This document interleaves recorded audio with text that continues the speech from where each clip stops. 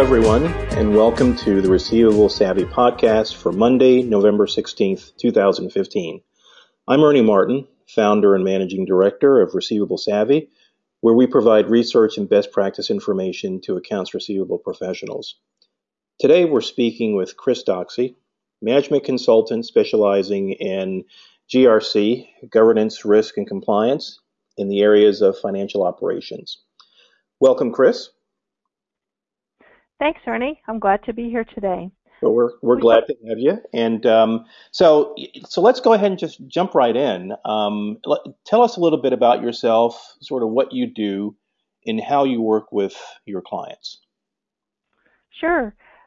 I actually spent several years as a controller and a finance executive in the areas of finance operations.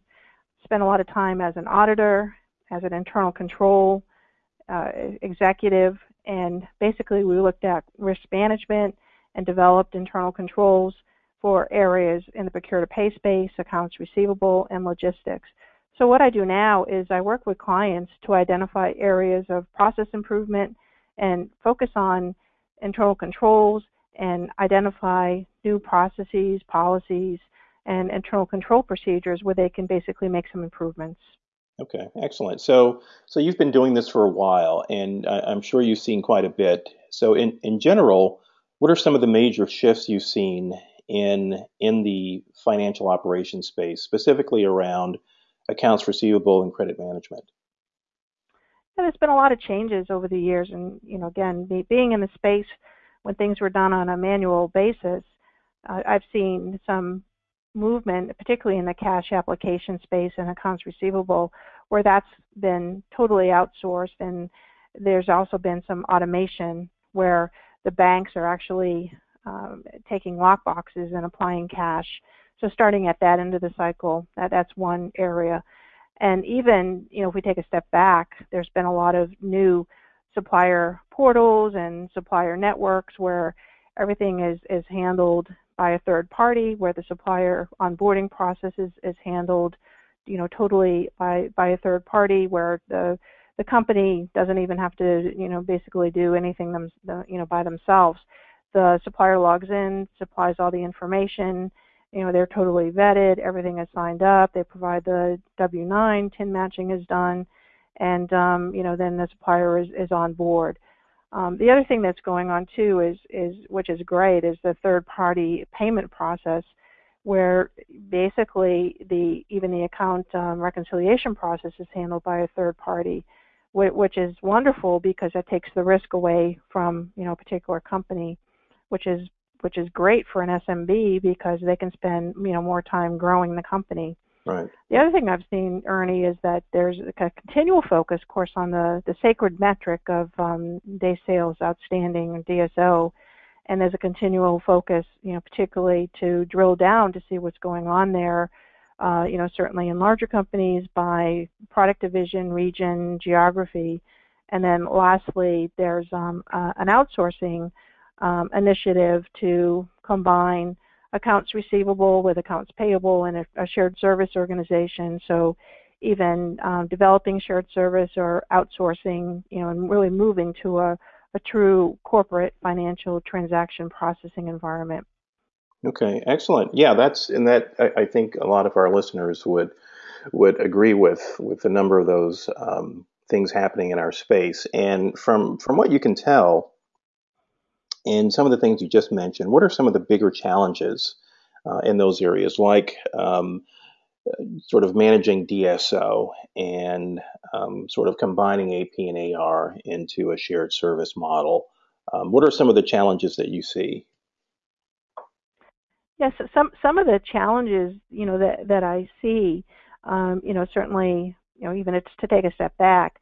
The challenges are, keeping the segregation of duties intact between accounts receivable and AP, and you're certainly going to have some like processes, and you're going to be able to have some economies of scale in a shared service organization, but certainly embedding good segregation of duties for system access and good process controls, but making sure that you've got roles and responsibilities well defined, And within an ERP environment, you've got proper system access, set up so that you don't have accounts receivable individuals processing accounts payable transactions, and that might be a risk Right. when you've got a shared service environment, when everybody's under the gun to close the books at the end of the month.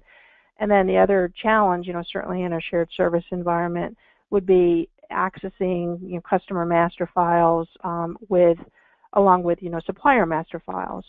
So kind of a best practice around that whole master file dilemma, which continues to be one of the biggest challenges and comes up whenever I speak to a group of finance and accounting professionals, is, well, who really should own any of the master file process? And what I've seen, certainly as another best practice, is that organizations, such as Intel, Johnson and Johnson, Caterpillar, actually set up a little shared service organization, totally responsible for all the supplier masters, the customer master, the material master. Employee master remains under HR, but those individuals have responsibility for the entire suite of master files, and takes away the dilemma of segregation of duties, and it works very well.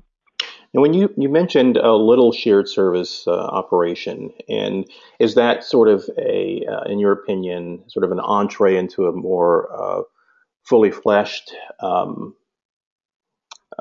sort of shared service entity within a large organization? Is that sort of the first step in moving towards that integration that you were Yes, seeing it is. with Yep, the company? yep, it totally is. And I've seen again, some companies set up that shared service master file organization, sort of as a baby step to see how well it works. Right. And then, in fact, that's kind of what what Intel did, and then they set up a shared service organization for P2P, and so, and then other organizations have that master file shared service organization sort of as a subset of a larger shared service organization. So it can either be a conduit or a first step, or it can just be a subset of a larger shared service organization.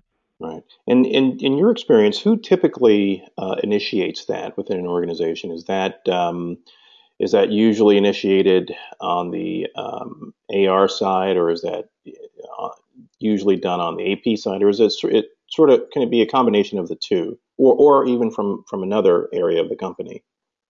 Well, it's usually the shared service process is usually initiated by the, again, depending upon the size of the company, by the controller and or the CFO. And, typically, it's done, as a team, and again, it works very well. The process works very well. The transition works very well if it's done as a team, with accounts payable along with accounts receivable. And certainly building a shared service organization that includes AR and AP, certainly involving all parties and all business process owners, is the way to go, and not leaving anybody out when you're going through the planning process, establishing service level agreements and metrics and performance expectations.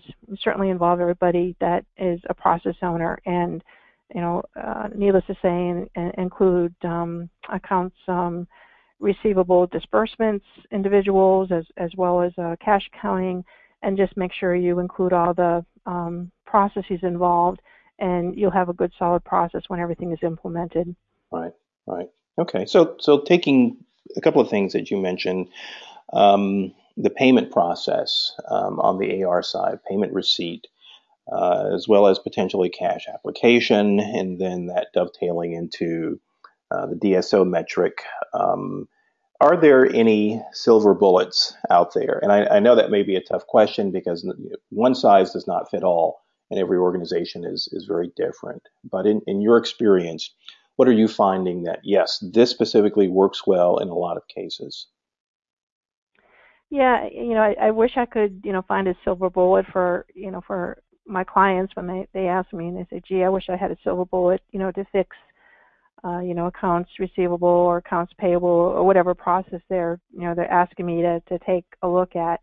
And, again, the first thing I would tell them is, number one, don't look at your process in a vacuum. If you're looking, number one, if you're looking at automation. If you're looking at AR automation, don't just look in a particular silo, because you're maybe going to look at just automating one particular aspect of your process. So you may be just looking at automating payment, where you should probably look across the board, and you certainly want to look at the biggest bang for your investment. So I always say take a look at electronic payment and presentation, and that could include things like paying your supplier with a P card.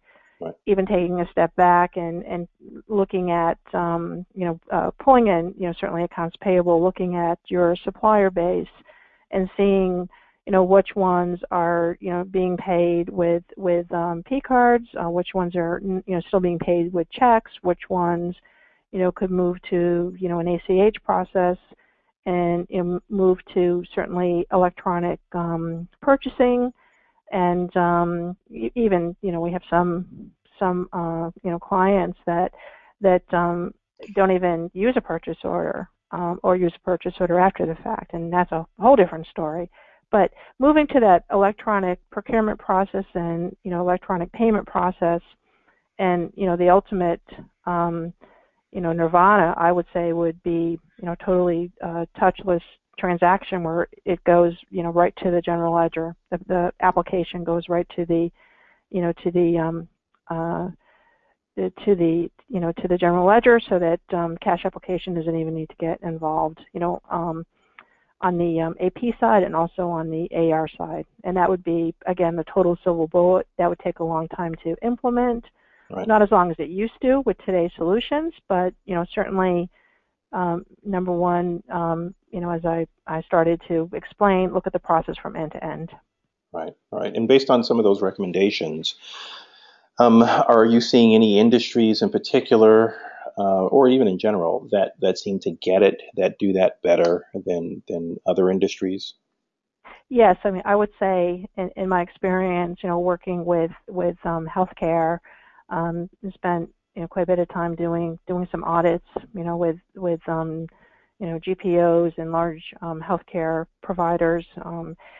They really have a good handle on the supply chain, and have some great electronic processes in place.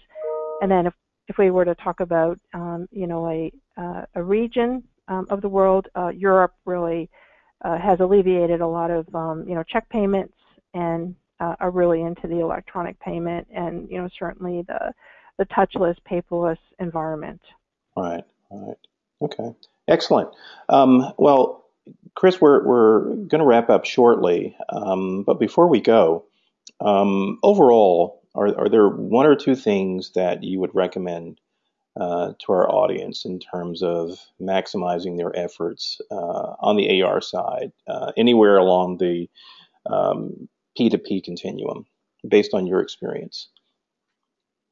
Yeah, I would basically say, properly identify all the improvements that can happen within your accounts receivable side. Identify what accounts receivable means, to your company.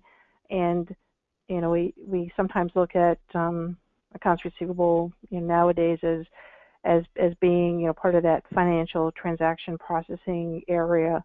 And sometimes accounts payable gets all the attention, but accounts receivable needs to kind of be looked at as the same way, because they're certainly very important. There's some compliance opportunities within accounts receivable that are just as important as AP. And I think that there are some great opportunities, certainly, to improve working capital within accounts receivable, just as we found within AP. Yep. So I think the two go hand in hand, and they're certainly partners within a company. And I think that's a way to look at the processes, particularly AR going forward. Okay. Well, Chris, thank you very much for joining us today, and we really enjoyed hearing some great insight from you. And that's it for today's episode of the Receivable Savvy podcast. Chris Doxey's information will be available on the page where the podcast sits. So if you'd like to get in touch with her, you can do so. And Chris, thank you again. It was a pleasure talking to you. And we'll talk to everyone the next time we have our Receivable Savvy podcast. Take care. Thank you very much.